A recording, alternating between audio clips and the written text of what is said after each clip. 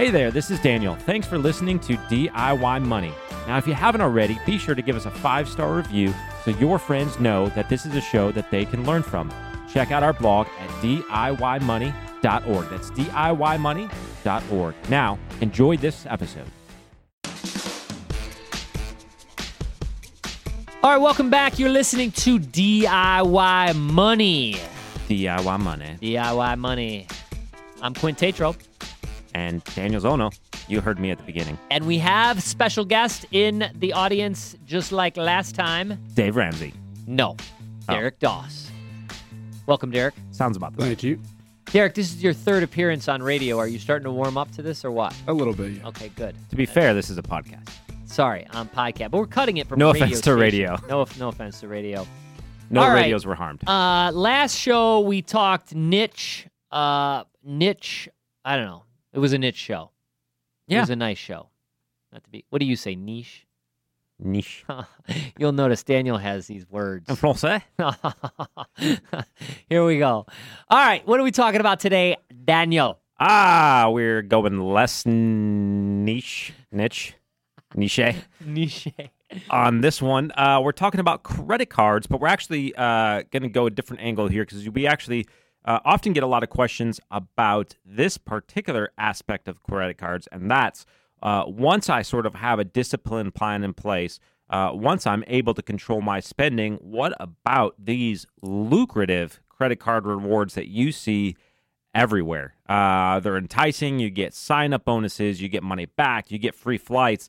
Honestly, if you follow the Points Guy Instagram account, that's Brian Kelly, the big guy who's doing a lot in the credit card reward sphere. Used to work for, I think, Goldman Sachs. Is he big? He was the big guy. He's massively tall, actually. Oh, okay, tall. It's actually one of the running themes when he goes and reviews hotels. He'll oftentimes show about, I guess, the shower head in relation to tall people, because most of them are made for quite average-sized people, and he is really, I don't know how tall he is, but he's pretty grossly tall. Gross, not disgusting, gross like large. Sorry, Brian. But anyhow, so if you follow certain things like that in the blogosphere or Insta world, you're going to see that, it can be very enticing. You can earn free travel. You can earn free money back and so forth. But who should really go for these rewards? Who should participate in some of these credit card schemes where you can actually reap some of these benefits? And who is it not for? Well, let's talk about that because I think we both have a bit of experience with that. I know you are well versed in that world. What is your thought? I mean, what do you do? And you do this. You opened my eyes to this. I am the proud benefactor of the Southwest Companion Pass this year. You're welcome. Woohoo!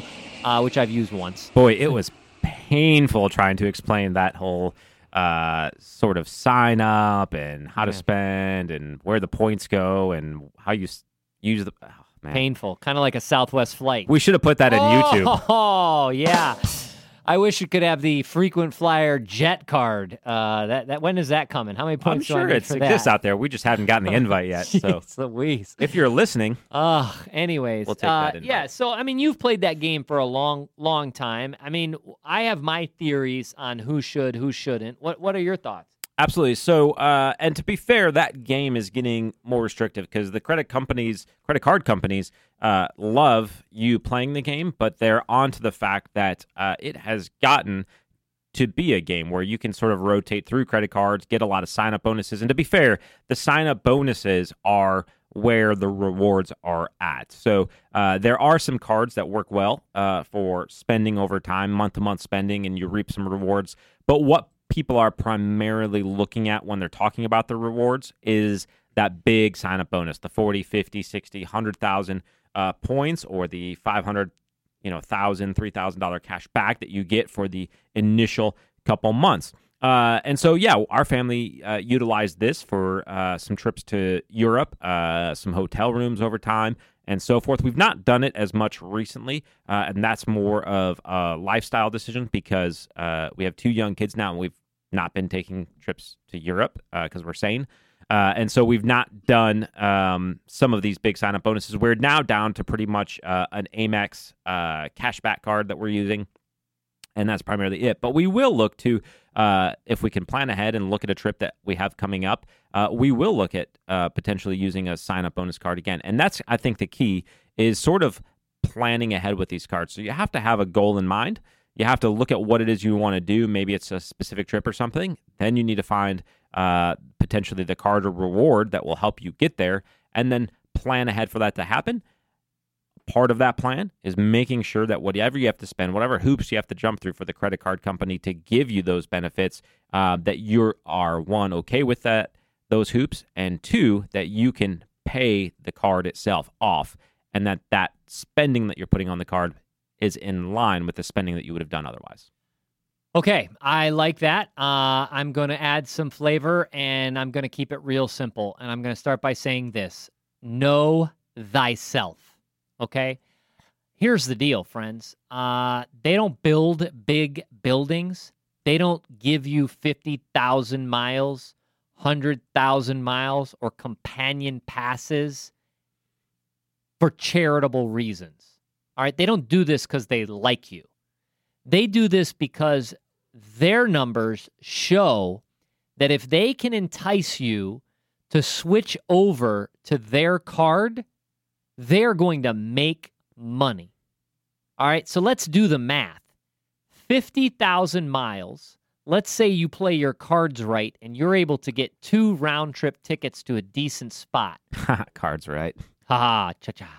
That's $1,000 roughly in benefits. Let's say they negotiate some deal, whatever the case may be. They get it for approximately $500, okay? Again, I'm doing back-of-the-envelope math. I don't sit on any of these corporate boards. I'm sure I could look into, well, I'm sure we could look into cost of customer rates for credit card companies, etc. But they're not going to remain profitable with extreme amounts of cash flow if these deals lose money. So where do they make that money up? They make that money up through the interest they're charging you on your balance. So it's real simple. And this show is a lot about being honest with yourself or honest with your spouse, or collectively in your relationship being honest.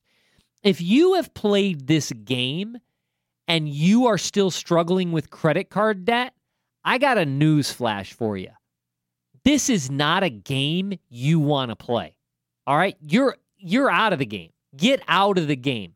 Penalty box. Why not save up for your own airline ticket? Why not say now, but yeah, this is so good and these are so enticing, and okay, that's fine. Unless you're going to sleep at night and you can't sleep because you're worried about your credit card balance. If that's the case, you got a problem. And you probably shouldn't be going on vacation anyways. Well, if I use my card, I get 2% cash back. Not if you're paying 17% APR on the balance you're carrying on that Discover card or whatever it may be. Here's the deal. If you want to be financially successful, you have to remain prudent in all areas of your life. And you have to know where you are susceptible, where your weakness is. I think this is the critical component. You know what my weakness is? If I don't track my money, if I don't track my dollars spent, then I will lose sight of how much I've spent and where my monthly budget is. So I have to always be inputting those receipts and those expenses into my Google Sheet so that I know exactly where my budget is. Exactly.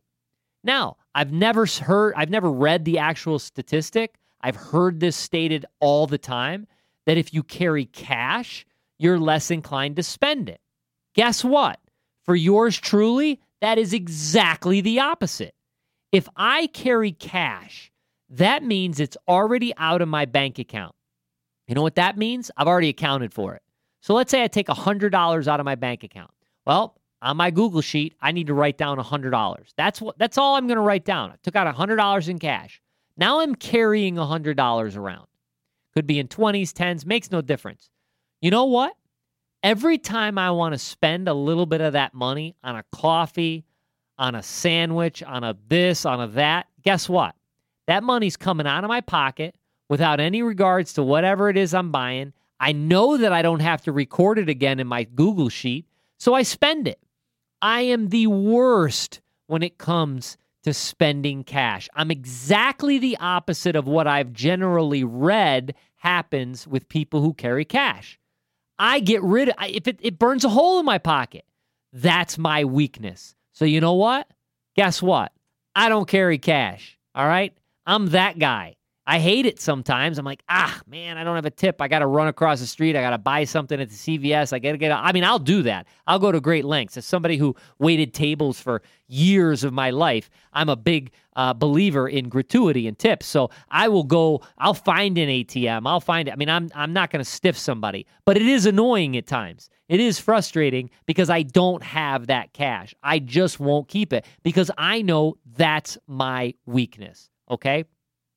I can play that game. Daniel opened my eyes to the world of the game. I've done it to get 50,000 miles on a United card, which bought a couple of plane tickets. I canceled that card. I used it most recently to get the companion pass on Southwest. That took some effort, as Daniel alluded to, and that's been good and fine. But ultimately, I'm not going to allow it to change my view of how I use credit.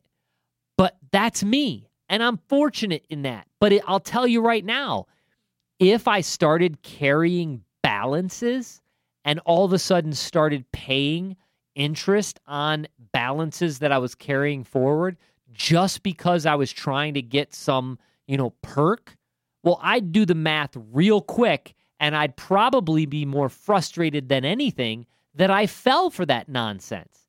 So I would immediately no longer do that. I think you have to be honest with yourself and real and realize, is this a game that you can play, or is it a game that you need to stay far, far away from? Because you know what? It's more satisfying than getting a free airline ticket from the credit card or the balance transfer or the whatever. You know what's more satisfying? Paying for that ticket or paying for that trip out of money that you've saved, you've budgeted for, and that you have been disciplined in your approach. That is a lot more satisfying than getting a perk from some credit card company that just wants to charge you additional interest. That's all I got, Daniel. We're only 12 minutes in. What else we got? Yeah, I think what you also have to kind of reconcile is the fact that it's very easy with some of these rewards and so forth to assign a higher value than they really are. So, for instance, those free flights and so forth, you might get a free flight on one airline, but you could have probably just paid another airline less money to go that way. We are about to begin boarding South Northern Airlines. You may be able to spend a lot of points and get first class, but you could have just, paid for an economy ticket and done the travel anyway. It's easy to kind of, as you rack up these points, to really go, oh, but I'm getting so much value out of these points that the actual, price per point and so forth, if you're really running the numbers, you just go, man, it's a massive return on the spending that I'm getting. And when you really get down to the nuts and bolts of it, that just might not be the case. Two, as you alluded to, it's been shown in various different studies. We don't have them in front of us, but you will generally spend more if you have a credit card, and then you dangle that carrot of, not only do you have a credit card that you could mindlessly sort of throw expenditures on, but you're already putting that credit card in your wallet with the idea of, I need to spend money on this because I'm going to get a return on it. And then it becomes kind of chasing after something. So it's not for the undisciplined. If you can't sort of sit down with your spreadsheet or your app or whatever and track every expense that's going on that credit card, and be really honest with yourself or your partner or whatever that is about whether or not that expense was necessary, you're going to eventually run into problems. You're kind of just playing Russian roulette with that credit card. And it's not a great DIY money move in the long run if you don't have the discipline set up ahead of time. There you go. Let's wrap it up right here. Anything else to add? Are we done? I don't think so. All right. Stay away from the credit card game if you can't handle it. I just think you have to be honest with yourself. And I'm just going to tell you, I meet more people who should just stay very, very far away from that nonsense than those who should play it. Just my personal opinion. All right, folks, remember, there's no real secret to wealth. It is very simple. Live on less than you make, invest the rest, and do it for a very, very long time. Make it a great one. Thanks for listening to this week's show. Be sure to check out all that we have on the blog, DIYmoney.org. And if you haven't already, leave a review so your friends know that this is a show worth listening to.